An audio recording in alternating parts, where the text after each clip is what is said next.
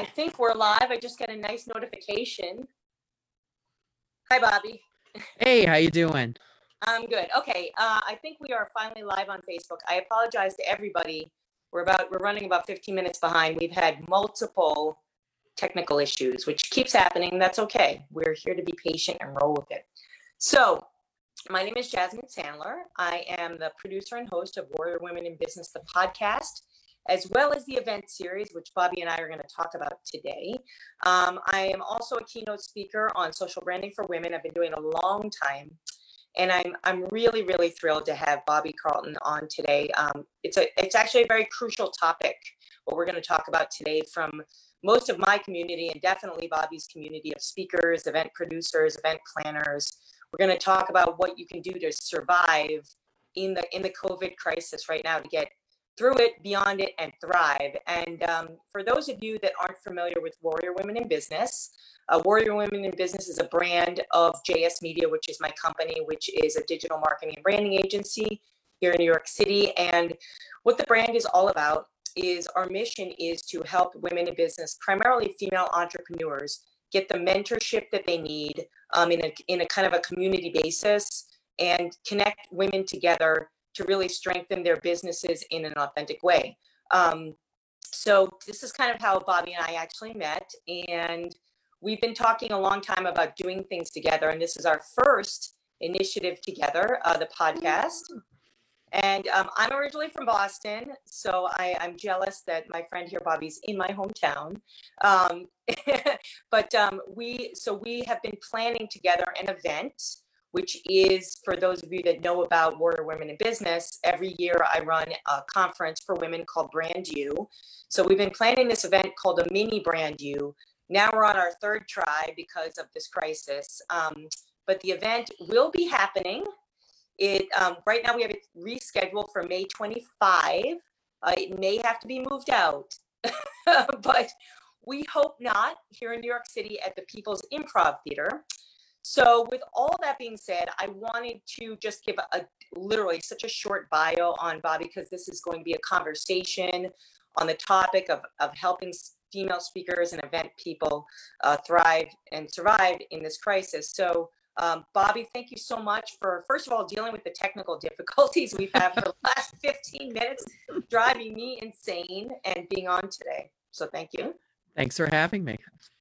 Absolutely. So I just want to give a quick bio. So I find that Bobby and I actually have a lot in common. We're like two warrior women. I love it. So Bobby is certainly a leader in helping women. She is the founder of Innovation Women, which is an online speaker bureau for women. She's going to definitely talk more about that. She also runs Innovation Nights, correct? Yep. Which is your event series. And she also runs a PR and marketing agency in Boston, and she has clients everywhere. In fact, Bobby was the first person that I talked to when this whole COVID-19 thing unfortunately started happening, because her agency was dealing with a major client in major news. So she's been involved with what's going on from the forefront. So anyway, I'm thrilled you're here. And I guess I wanted to start by asking you a little bit about what led you to your mission and kind of drive in what you're doing now in helping women and primarily female speakers. Talk about that for a minute, if you can. Sure. So I've worked in high-tech PR for almost 35 years. And during that time frame, part of my job was always to get other people on stage. So I worked inside major enterprise software companies, and I was doing speaker placement really as part of the job that I did every day.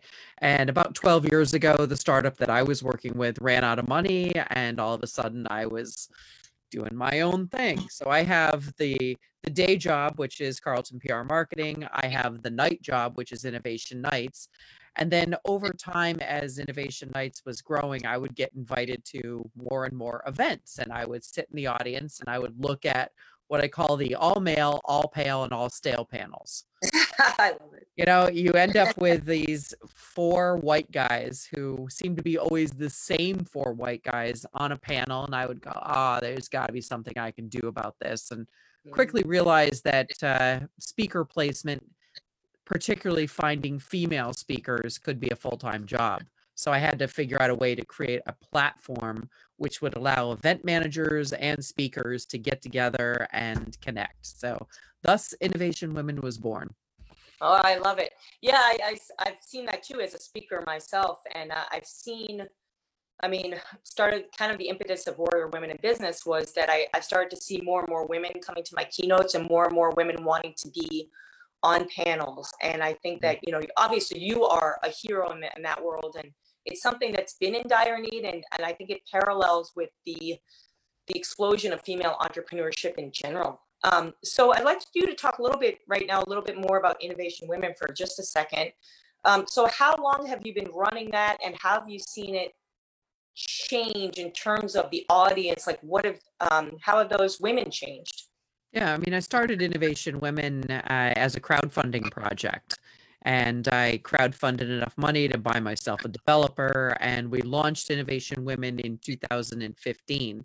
So it's been almost 5 years. We've placed over 1,000 speakers that we know of, and we often don't know when we've placed somebody because the timelines are often pretty extensive. And so somebody will find an Innovation Women speaker, and then, oh, they find them on LinkedIn. And so they invite them. And I'm like, Right. you know, we made that initial connection. I want the credit. I get it. I get it, Bobby. Yeah. So Innovation Women's been running for, it'll be almost 5 years in May. Well, congratulations. Thanks. It's not easy work. So let's talk about, you know, what's happening right now, the world in a crisis. You know, this morning I went outside with my mask, glasses, a hat, rubbing alcohol, Lysol. I mean, it's just crazy for everybody. But I'm like literally, so right now I'm in the crux of it. I'm staying right now about 1,500 feet from Elmhurst Hospital. I had to leave my house because there might be someone sick there. It's just, it's crazy right now. And we're all trying to stay sane. And I think, you know, this online communication is helping us. But man, a lot of speakers are reaching out to me because I work with speakers as clients and event people, and like, hey, you know, what are you doing that we could do? So talk a little bit about, with the world in a crisis, how can speakers and event planners keep moving forward? Yeah, I mean, we're seeing a lot of the same thing. We're seeing a lot of our speakers going, I've been canceled, I've been postponed, you know, it's going to go virtual. So there's a lot of different things that event managers are doing. I mean, some have just been outright shutting down and sending people home, and that's the end of it. A lot of event managers as well are saying, okay, you know, I'm going to shift things out a little bit, and then a little bit, and then a little bit. And then there's another group that's like, all right, you know, we're just going to look at the fall because there's nothing going on in my fall. I don't know about you. No, no, nothing at all. Nothing at all. It's only the busiest conference season, period. Yep. Well, now it's going to be twice as busy because everything that's happened in March and April is moving to September and October. But we're also seeing a lot of people who are going virtual. So there are lots of folks that are saying, all right, you know, I'm going to take the panel that you were going to be moderating. I'm going to take the conference and I'm going to put it on Zoom. We're seeing the rise of a number of different platforms. I looked at Hey Summit. I've looked at Remo. Introvoke is doing a bunch of stuff. So, you know, there's a bunch of new platforms coming along, and I think everybody's becoming an expert in Zoom these days. It's true. Yeah, and we're an Office 365 shop, and so Microsoft Teams is another platform. I heard that they added a Slack's worth of users. So in other words, the number of people who have joined Microsoft in 1 month equal all of the people who use Slack. Wow, that's amazing. Yeah, that is crazy top, you know, numbers. Yeah, no, I was just going to quickly add, you know, Facebook at work is something I covered way back when as a LinkedIn writer. Yeah. And now it's a bad time in the world, but I'm seeing that is becoming more used and that people weren't even using it. So yeah, it's you have to kind of see what's out there in terms of the tools. Was there anything else you wanted to add in terms of tools? Yeah, I mean, I think there's a lot of great options for tools, but I think it really does come down to, you know, we have this great batch of speakers, Yeah. And the speakers are usually people who are used to performing, they have great content, and they are prime to be going virtual. So if you are practiced as a speaker, if you have great content, if you have great stuff to share, you're ready to go. It's just a different tool, a different stage. Yeah, no, I couldn't agree with you more. So as someone that does social branding, and I usually walk my clients through, in fact, I have a client right now, Tuxie Luxie. I'm gonna give her a shout out because it's for those of you that are pet lovers. So it's a luxury pet clothing brand. Anyway, the long and the short of it is we're going for some secondary funding, and I said to her, let's do a video because we can't go in there and do the pitch. Right. We have to create a video. And she's like, well, how do we do that? And I'm so used to working with people that you have to get used to creating bits of content for social media. This is what we've been doing forever. Yeah. So for speakers, I think it's just something that they need to think about. Like when you're out there and you're giving a keynote, how is that so much different talking in front of the camera? What pieces of content can you use to make yourself shine as a speaker? It's like those little signature pieces, right? Yeah. So I really, really agree with you. So let's flip the switch a little bit in terms of talking more about event producers, event planners, because I know we're both on both sides, and event planners, event producers, conference planners, they're losing a boatload of money. Yeah. Right now. I mean, I actually think that they're more in dire straits because that is their livelihood. Most of the speakers I deal with, I'm a speaker, it might represent 30 to 40% of our revenues, whereas these other folks, it's 100%. So talk about like what can event planners, just some tips, event planners, event producers, conference planners. You mentioned some are just, bless you. That's okay. Shelving them, some are moving them out. Any tips for those folks? Because I think they're the ones that are the most worried right now. Yeah, and I'm seeing a lot of event planners and also the support staff.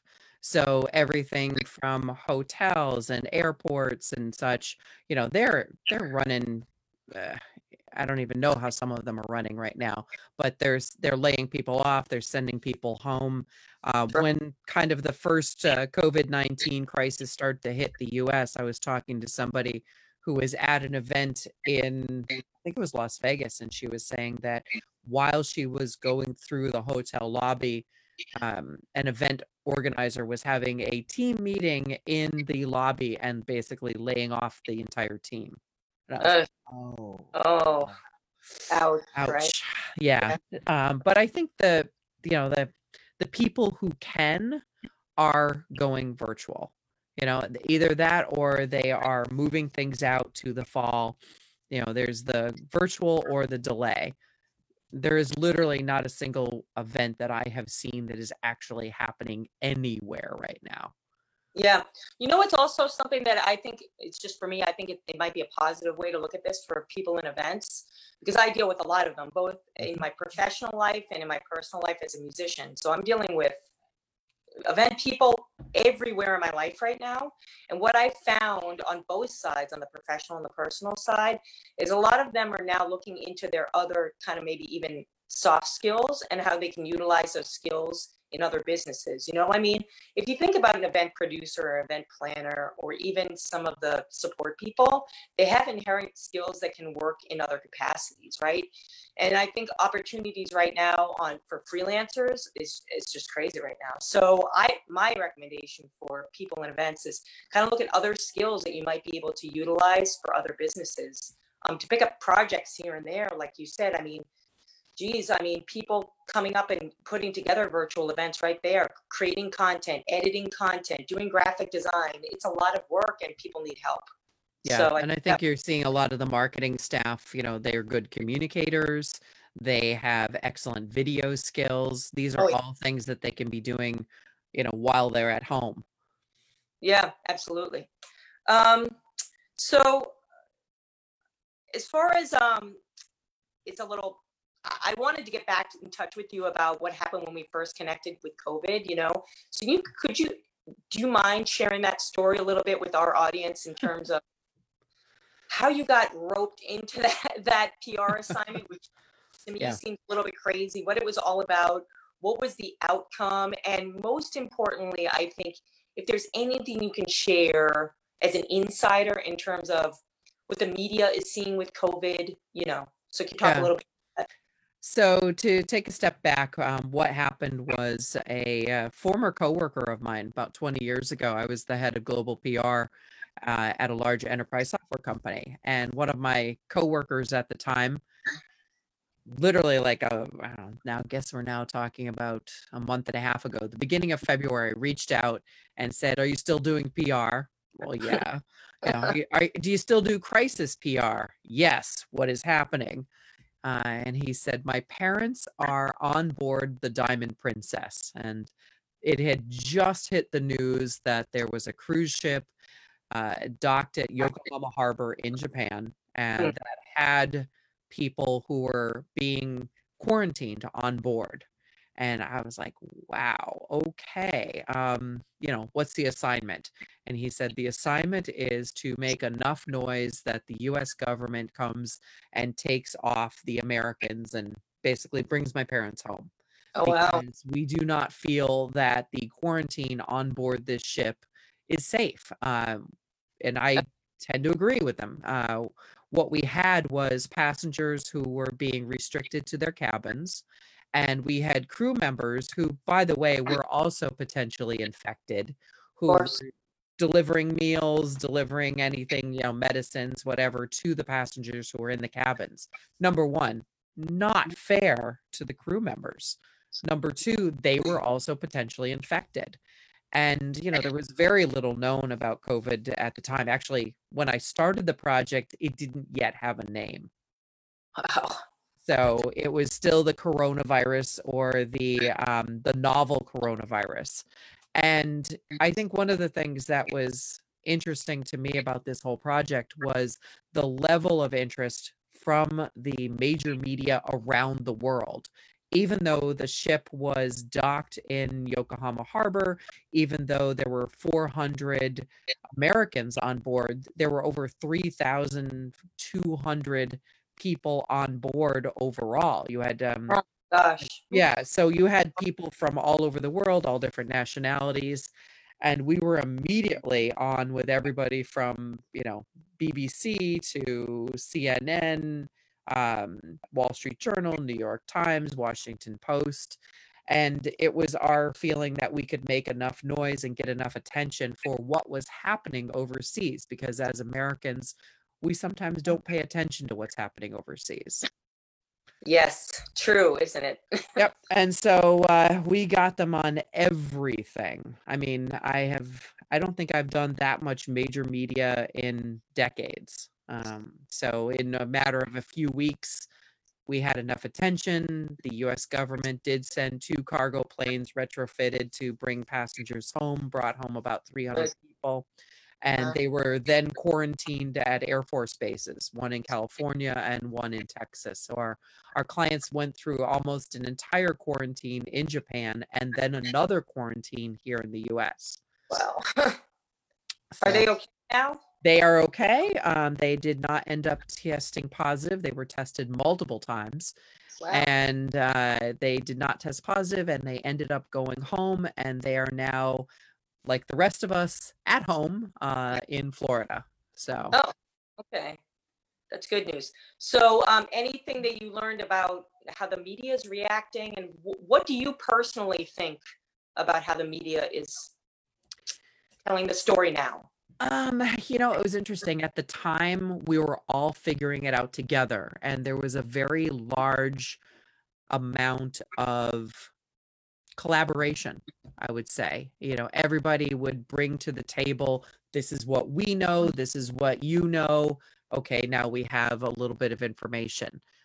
We created a storehouse of photos, of video, of every day we were putting out a different statement with, this is what we've heard. We had audio recordings from the ship's captain.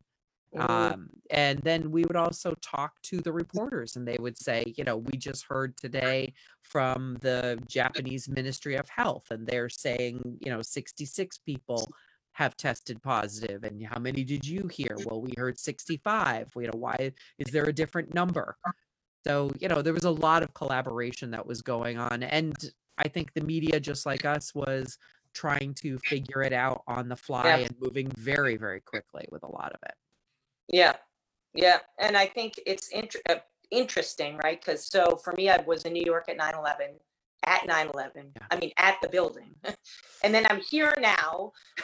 Why I'm still in New York, I don't know. But anyway, so whatever. So it's a city that sucks you in. But anyway, so it's interesting that you talked about the global nature of things. Yeah. And I think that's one of the things that we're all going to take away from this is listening more to what's happening around the world. And I actually think personally, it's great that all the scientists and the doctors from around the world are starting to listen to each other, starting to come together because they have to. And now it's about, at least my perspective on watching everything as an observer. And now it's about how can we embrace other cultures in a way that we can learn from them, right? Like in Japan, so I was watching something the other night where they were talking about how COVID kind of has really been tailing off rather quickly there because of the culture, because they're not, they always practice this social distancing. So it's kind of Having been squished on a bullet train at one point. I don't know about that, but yeah. Well, anyways, wherever this was in Japan that I was watching, it was actually a really cool episode. But my point is, I think we're learning globally, and all these crises we seem to take away, and we seem to get closer as a race, So I think that's important. And I think it's important personally also in business, I mean, we might all be speakers, but it doesn't mean that we need to compete. And I think that's what Warrior Women in Business, it's why one of the reasons I started, I was like sick and tired of seeing women compete. I think that we need to collaborate. Yeah. So talk about a little bit about collaboration between women. What do you think women can do to collaborate and achieve things in terms of projects? What have you seen at Innovation Women? Yeah, the collaboration aspect of this is really interesting because I've seen a number of people basically bringing different speakers together. So, we can all go out there and create our little Zoom thing and, do the thing. But when there is a summit and there's a speaker and another speaker and another speaker and another speaker, and everybody's talking about either, the same theme or different aspects of the same story, it develops a weight. It develops a seriousness, and it gets you more attention. I always look at how I developed Innovation Nights. Innovation Nights, I call it crowd promoting. And what we've done there is we bring together 10 companies every month, and together they create an event. And there's voting on our website, and all of the companies are running around telling their friends, go vote for me, go vote for me, go vote for me. But what they're really doing is they're promoting the event as a whole. And while my best friend might not be a potential good customer for me, they could be a customer for one of the other 9 products. Right. So, if each company brings 10 people to a live event or brings 10 people to a website, together there's 100 people on the website. And it's That's like, right. all right, so, if you think about how we can work together, how we can create online summits, how we can create online events as a group, it Yes. gets much more interesting. We can all have our own little speaker websites, but Innovation Women has 1,700 women speakers on it. And so then it becomes a source, a place that people go to find female speakers. And it might not be your turn today, but it's going to be your turn tomorrow or the day after. I love it. I mean, so when I did Brand You, that was the intention, to bring speakers, all different, even though the subject is branding, it's such a huge subject in itself. Yeah. And I'm one person. And I always say that I'm always looking for other women, always, to connect with and grow, whether it supports my business, your business. At the end, who cares? We're strengthening women. We're strengthening our businesses. We're learning from each other. And so, with Brand You, I think, I don't know how many speakers I had, maybe 10. I can't remember the last one, but, I'm looking to kind of broaden that. So, I think that that is super important that we think about that collaboration, the broadening. I want to ask you a question that I hadn't really prepared, but just came to me. So as a speaker, and I'm in your bureau, and a lot of my female speakers, I want them all go to Bobby. But so, as a speaker, I had my former assistant. Oh my God. I mean, I don't even know how many speaker bureaus I've talked to. It's ridiculous. Some of them are just impossible. They want like Hillary Clinton, so it's like, not me, not yet. But so for the speakers out there, can you talk about the different speaker bureaus, how yours is different, what you bring to the table? I mean, we're not like a traditional speakers bureau. So a traditional speakers bureau, number one, they only want speakers who get paid to speak. They don't want people who are speaking primarily for visibility for themselves and their companies. So there are a lot of speakers who are looking at speaking as a way to grow their career, or they're looking at speaking as a way to drive leads and connect with potential customers. So yes, it'd be lovely to get paid. I think we'd all love to get paid to speak. But if you're going to speak at an industry conference or event, you're likely not going to get paid. The way the event manager looks at it as, I just assembled a crowd full of your potential customers. You want me to pay you too? So those types of speaking opportunities are not going to ever be of interest to a traditional speakers bureau. They only want the speaking opportunities where a speaker gets paid. And on the other side, they only want the speakers who are already getting paid. Right. And so, if you're already getting paid to speak and you've got a nice steady income coming in from getting speaking engagements, well, then do you need a traditional speakers bureau? Because you're already getting paid. But an event, a conference organizer, 50% of conference organizers have zero budget for speakers. It's just not even in their business model. Wow, that's an important stat to know. Yeah, and 42%, okay, this is on top of the 50%, only pay some speakers. They have money for keynotes, or they might have some travel money, or they might have some money for maybe a featured speaker, but they're not going to pay everybody. And they have a small amount of money just for, the name brand, as you said, the Hillary Clintons, that paid $250,000. Right. And an event and a traditional speakers bureau makes money off a percentage of the speaker fee. So they're going to get 20, 30, 40% of your speaker fee. And for that, they are doing things like they're scheduling, they're doing all of the work around the negotiations, but mostly they have a book of speakers. They attract people who do pay speakers, and those types of opportunities are the only thing they do. They are not doing all of these industry conferences that are not paying anybody. Right. And they're not doing like all of these opportunities that could get you in front of potential customers if that's what you're doing. That's why you're doing speaking engagements. I don't know if you know it, but there are 500,000 meetups that happen every single month. Like, okay, maybe not right now, but half 500,000 meetups. Oh my God, those are great opportunities. It's an interesting time for meetup. I just have to interject just half of a second. So meetup, yes, I run a few meetups, and meetups are fantastic, but meetup, was owned by WeWork, and they just sold it off. They basically pulled them out. Yeah.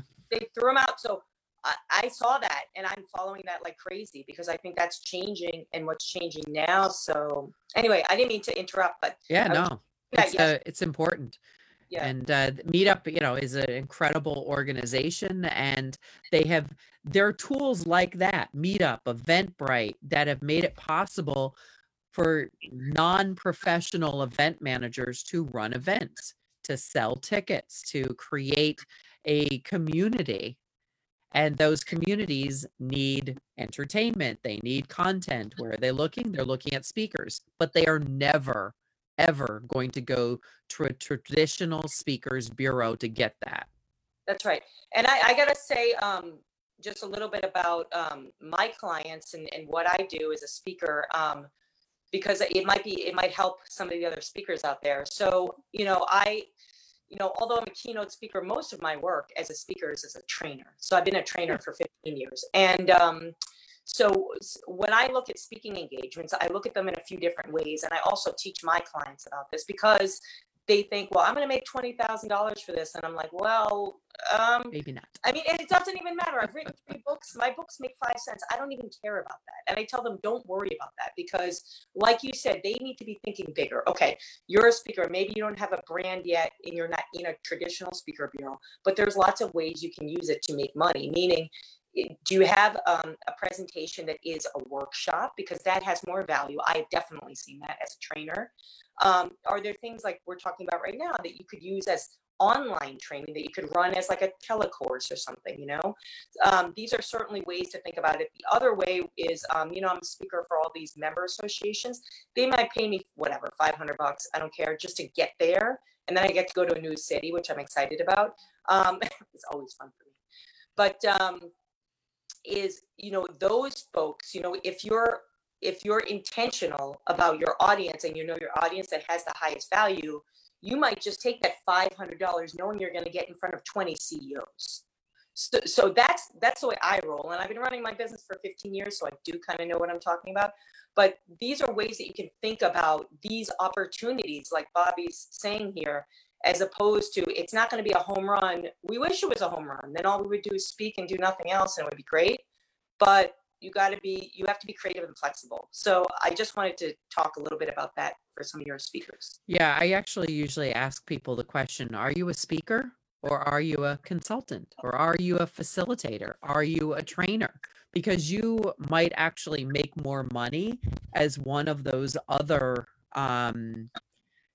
titles than you would as a speaker, because people often don't have budget for speaker, but oh yeah, we got a ton of budget for education. I know. Like, right. oh, if you're a trainer, oh yeah, you're going to make a whole bunch more money. Yeah, so it's like that's a big question I actually get from my speaker, and I also work with a whole bunch of authors, which is a whole other thing, that they continually ask. They want to know who's the right title for them to focus on, and so can you talk about the difference between a meeting planner, somebody at corporate that's in education and training, like the types of titles you deal with and what people should know? Yeah, I mean, we generally call people event planners or event managers as a catch-all. And the catch-all could be including anything from corporate management to somebody who is running an ERG or an employee resource group. And the employee resource group people, it's funny. It's like they've got a whole extra job that they're doing. And part of that extra job is to every month provide enrichment for the employees. They might be off in HR, they might be in sales, and all of a sudden, they're responsible for planning a meeting for, all of the women in tech in their group, or all of the finance group, or, whatever that employee resource group is focused around. And so, this is not something that is easy for them because it's not their day in, day out job. They're doing an extra whole job. So the easier we can make it for them to find speakers, to find trainers, to, put together a program where they have people. Last year at the Mass Conference for Women, I was talking to one woman and she's like, yeah, every year we come to the Mass Conference for Women and we go back to the office and we say, how can we keep this great feeling going?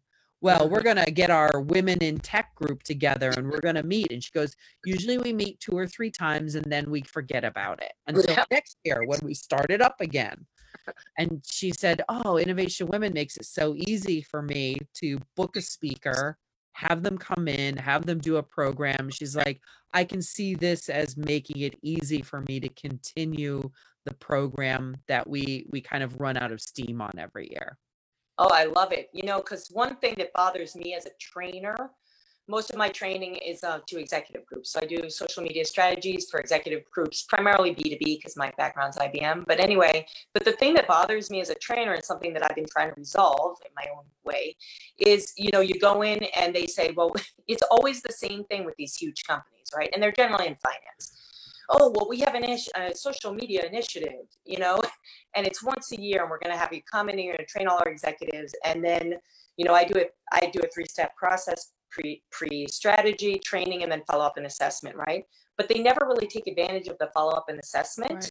And they also then don't continue like the training and speaking. So do you work with event planners inside of corporate to help them to create programs, or is it more reactive? Yeah, I mean, we work with people inside organizations who are putting together programs and or speaker series. So, you know, yes, a lot of times it's the ERGs, but it might also be HR where they're trying to get people trained. A lot of times we're working with the public relations people or the marketing people or the sales people. So there are a bunch of different groups inside organizations that are looking for speakers. They're looking for a series, but there's also like so many other different groups. For example, universities. Oh, You know, you start looking at the speaker series they have there. You know, there's a big and vast difference between a sponsored speaker series at a university, the speaker series that is run by, say, the organization of student events, or I'm going to be a professor and I'm going to have a guest lecturer come into my classroom. right. Yeah, so very, very different in terms of who gets paid and who doesn't get paid. A sponsored speaker series inside a corporation is probably bringing in speakers who get paid, whereas the professor and the guest lecturer, yeah, it's the buddy and they're not going to be charging you anything, and maybe they're, you know, taking you out to lunch. Yep. That's certainly true. I like that you touched on universities. So I think that's I've done a lot, you know, quite a bit of speaking at universities, and it's generally part of some, again, initiative, right? So how can speakers how can they, because if they're utilizing you as their bureau, what can they do to prepare their, I don't know, their content or them as a speaker for because the university track, I think I do both, but some of my clients only focus on universities and some only focus on corporate. So if you're corporate and you say, hey, you know what, I want to teach at a university or I want to speak there, what are some tips that you can give those speakers? I mean, frankly, a lot of times it's find a way to speak at a particular university or college and make sure that that example gets into your one sheet, you know, or gets into your sales. Easy. It's like, oh, I spoke at Harvard. Boom. Yeah. You know, it's like, Well, yeah. fairly easy. Yeah. Provide an example. Anytime you want to do something, you've got to find one and provide it as an example.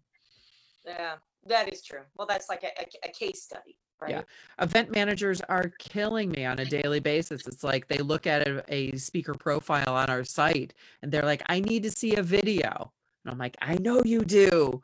And they Let's don't do one. actually, yeah, well, they don't care really actually how much of a video it is. They just want to see the speaker in action. You don't have to have, for these conferences and events, you don't have to have the fancy sizzle reel. You just have to have a presentation that you have given that they can watch, that you're giving your presentation. Most of the time, they just want to make sure that you're not going to come in and try and sell something from the stage. Oh, 100%.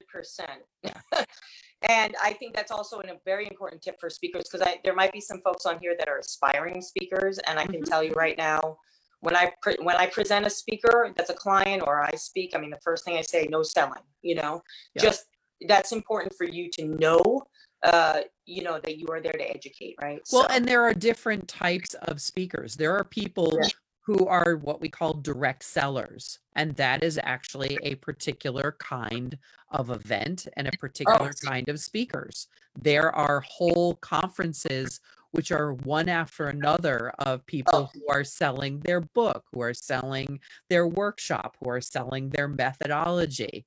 Right. And, you know, it's like, every single one of them is selling something, and the organizers have put together an audience where the audience is there to buy the thing, whatever Right. the That's things also a are. really good point. I forgot about all those Yeah. gazillions of like, that's actually a great point. And also that's an interesting point for people that are, there might be speakers that are better at naturally selling. I mean, I don't know if you want to talk about speakers that can become spokespeople. That's another thing. That's another job, right? It's another career path that a speaker can go down, is speaking on behalf of other companies. Have you Yeah. seen that?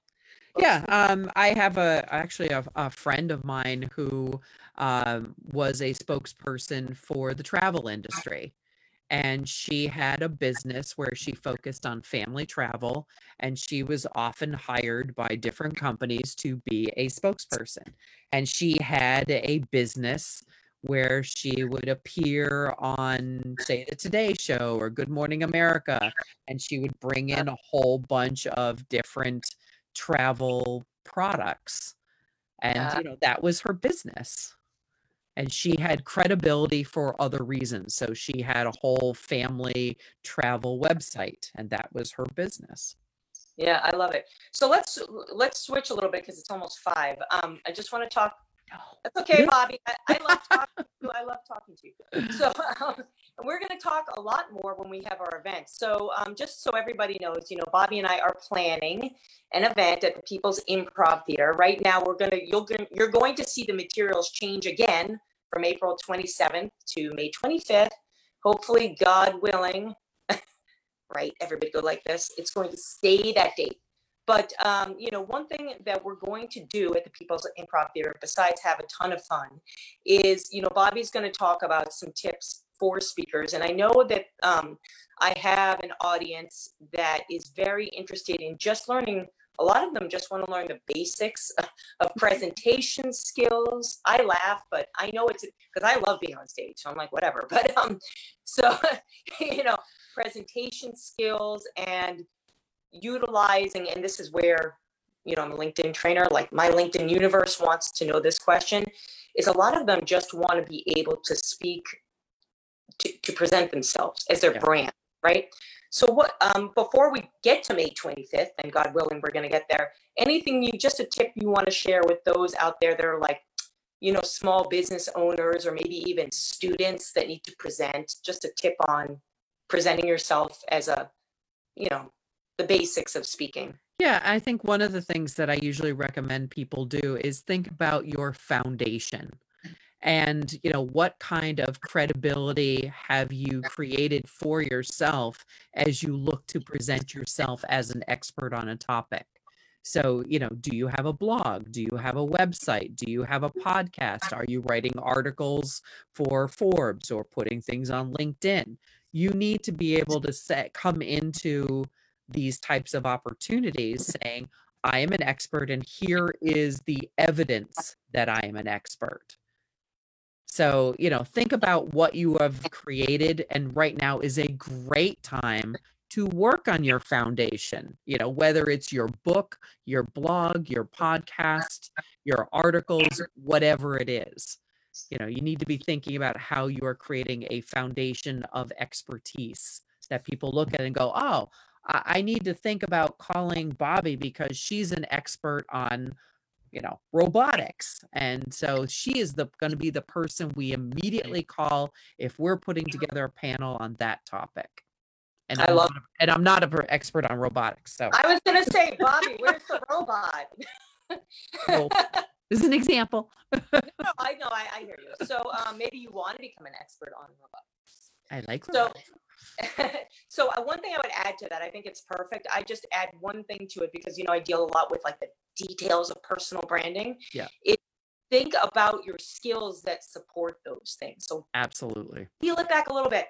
Look at the skills, because the skills are the things that when you are that expert and you are presenting, you're going to want to, as you grow your speaker career, in my opinion, I love when people throw tough questions at me. I'm like, bring it on, because that's when you get better as a speaker and at least as a trainer, in my opinion. So the skills, identify what those skills are and then embrace them and hone them. And like Bobby was saying, this is a great time to further develop those skills as well. So Yeah. I think you need something, you need to be presenting the evidence that you are an expert in a topic. I can't go off and say I'm an expert in robotics. There's no evidence or expertise to support that. I love that.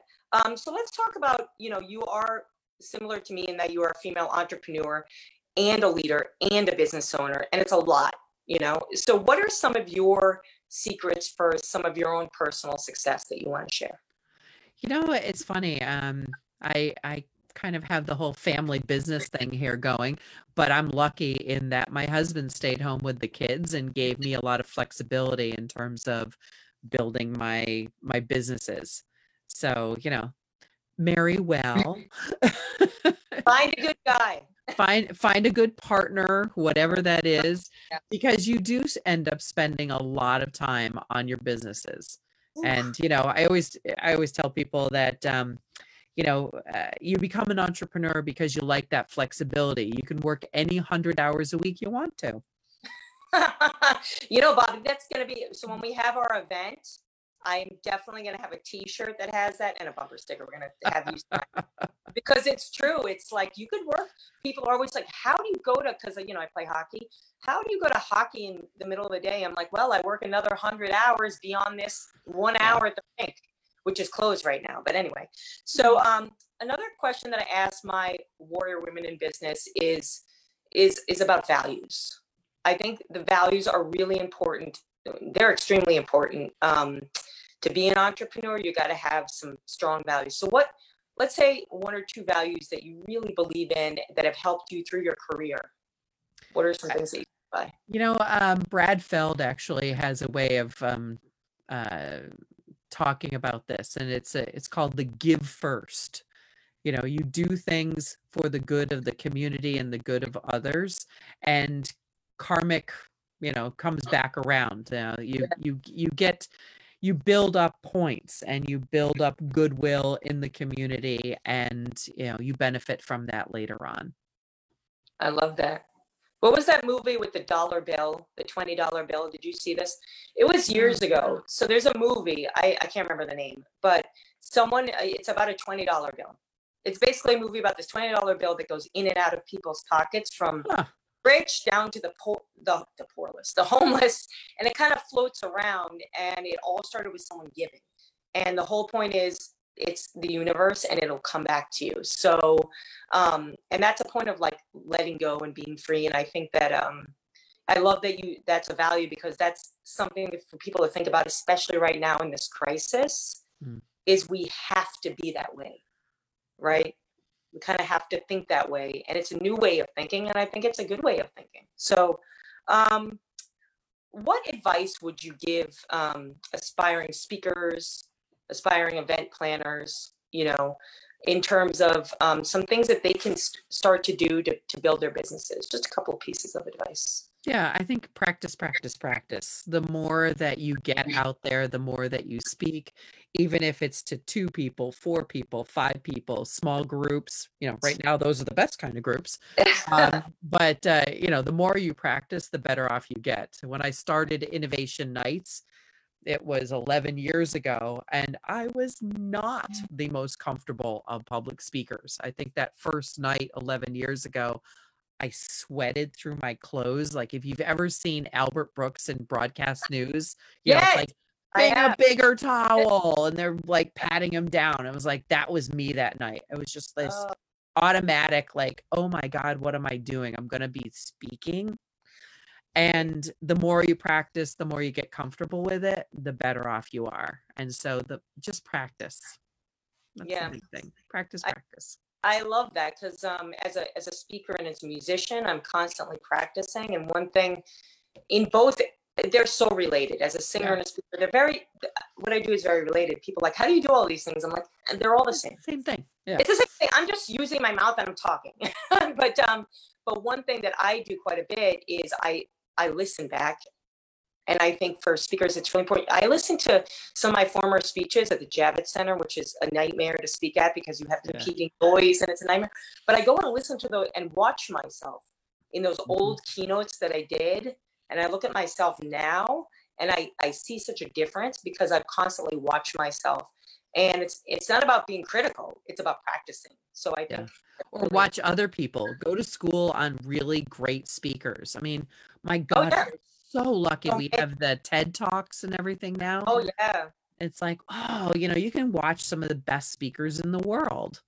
Yeah. We have access like we've never had it before, but also watching the evening news and seeing how interviews happen and things like that. Just go to school on other people. Yeah, absolutely. No, that's a good point. Journalism, broadcasting, all of that, and then making it your own, you know. Okay, so before we go into, we're going to go into a Q&A soon on Facebook Live, which Molly is handling over there. Hey, Molly. What's the best one way for people to get in touch with you? It's funny. I'm still a little bit of a Twitter fiend, so you can follow me on Twitter, Women in O or Bobby C. But I'm easy to find. You Google me and up I come. Okay, cool.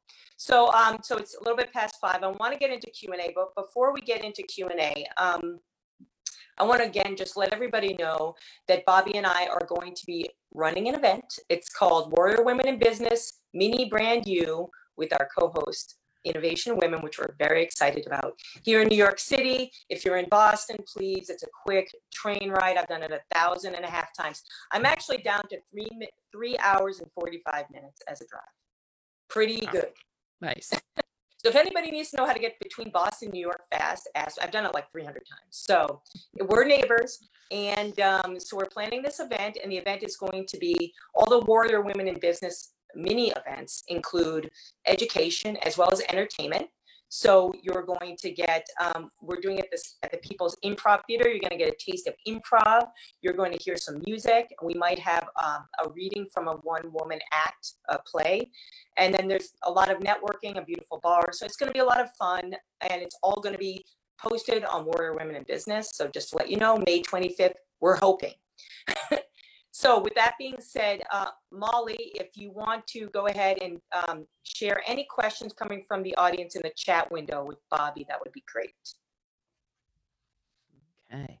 I will also say that I'm super excited about the whole aspect of improv because it's something that I usually recommend to speakers. They're all like, how do I get better? I'm like, you know what? Take an improv class. Oh. And it's just, like everybody's like, oh, let's do the whole, what's that group? Toastmasters. They're like, what do you think about Toastmasters? I was like, Toastmasters is great, but improv class, yeah. That's a whole nother deal. Exactly. So I know that we got on a little bit late today, so I don't know if we're going to have any live questions, which is fine.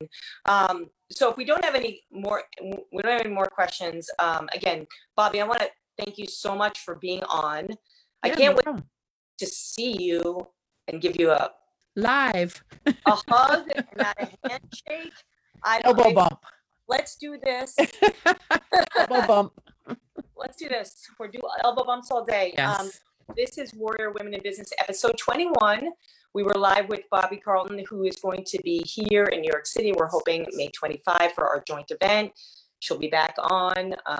Super excited. And hopefully you learned a lot today. I actually know that I did as a speaker and event producer from Bobby. So thank you, Bobby. You've been a plethora of knowledge. Thanks for having me. Welcome. Stay safe, please, for all of us. Stay healthy. To all the Warrior Women in Business fans, to all the Innovation Women fans, please stay safe, stay healthy so we can see you again. And thank you. We'll see you next time. Bye. Bye.